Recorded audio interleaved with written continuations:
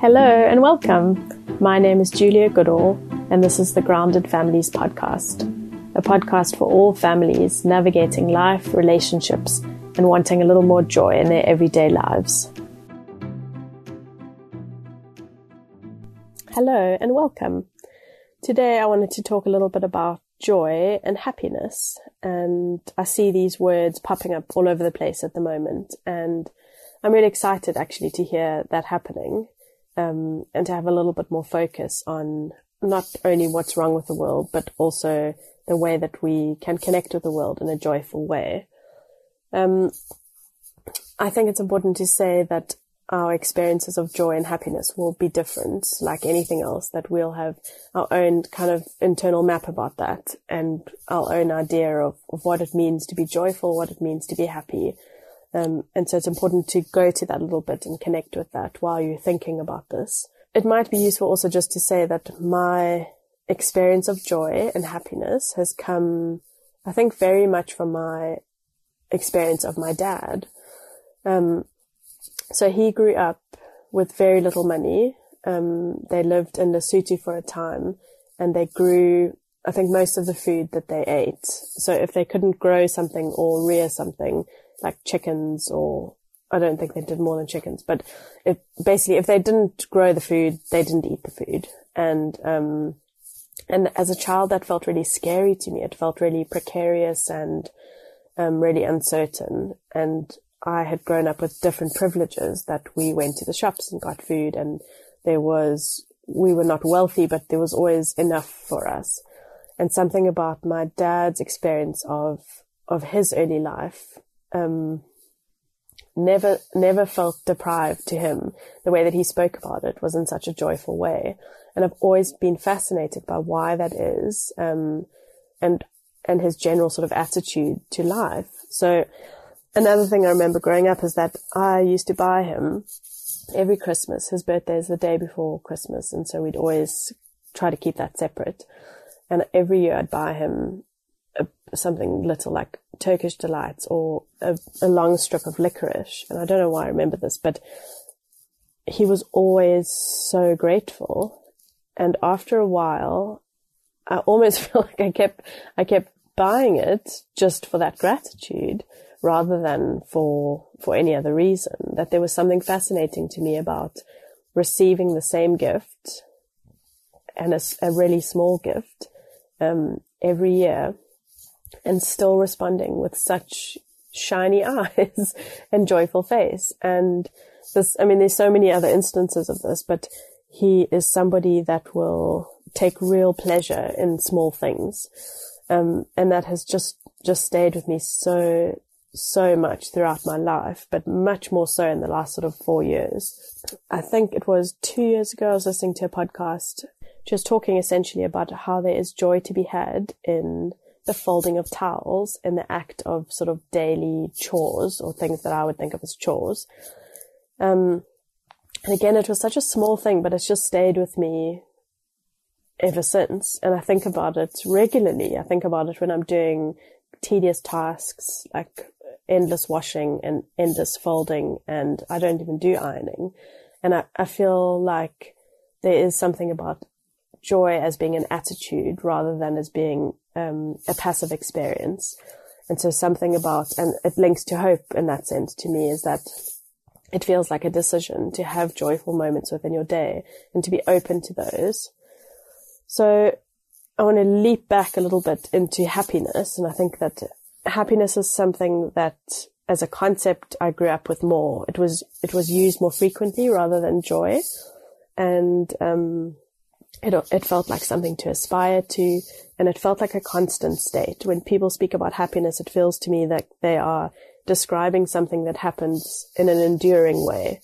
And this will come up in couples therapy, particularly, that people say, we're just not happy, or I just want to be happy.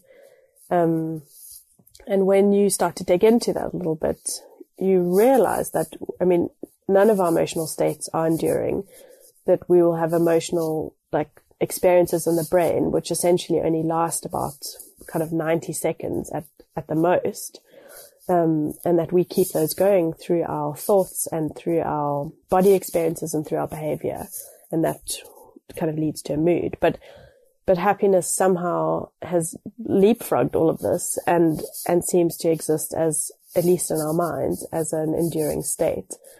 And I think that can be so misleading and so disappointing for people to realize that, you know, they're just not happy and they're just not meeting this criteria of life that is spoken about so often, that there will be happiness in relationships, there will be happiness with our children, happiness in our jobs, happiness in our homes.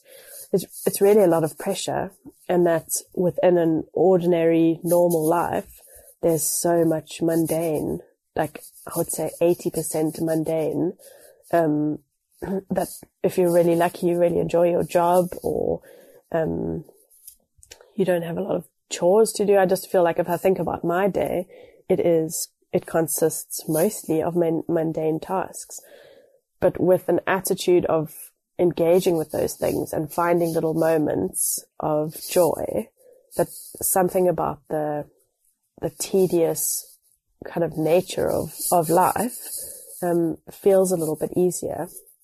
And that's why it's a decision rather than something that we will just happen upon, which is a relief, because we have some control over the way that we are experiencing the world. We have much more control over that than I think we realize. That often we think we're experiencing the world in a very passive way, and that things happen to us and then we feel X.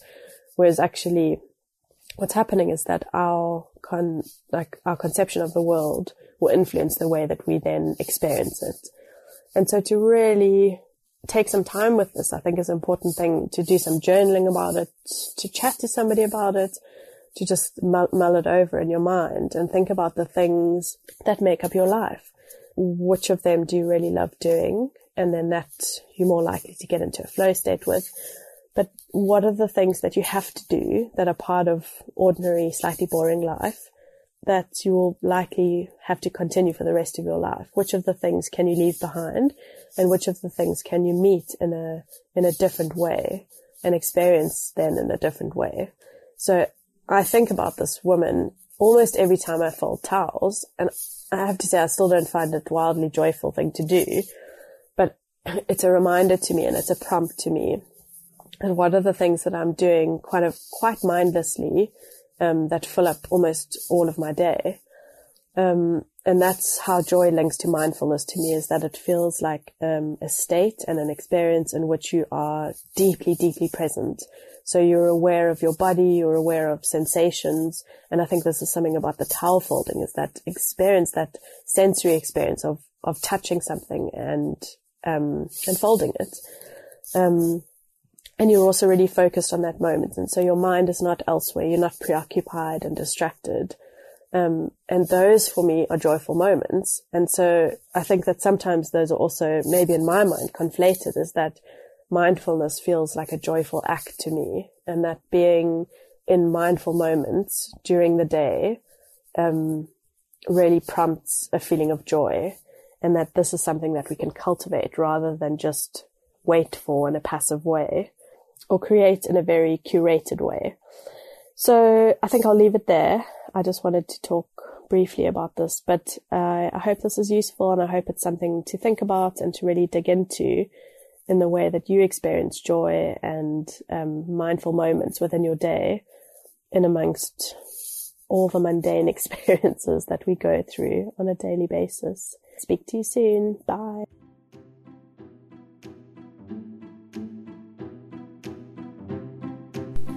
Thanks so much for joining us for this episode. All of our show notes are on the website, and please do like and subscribe and leave a review.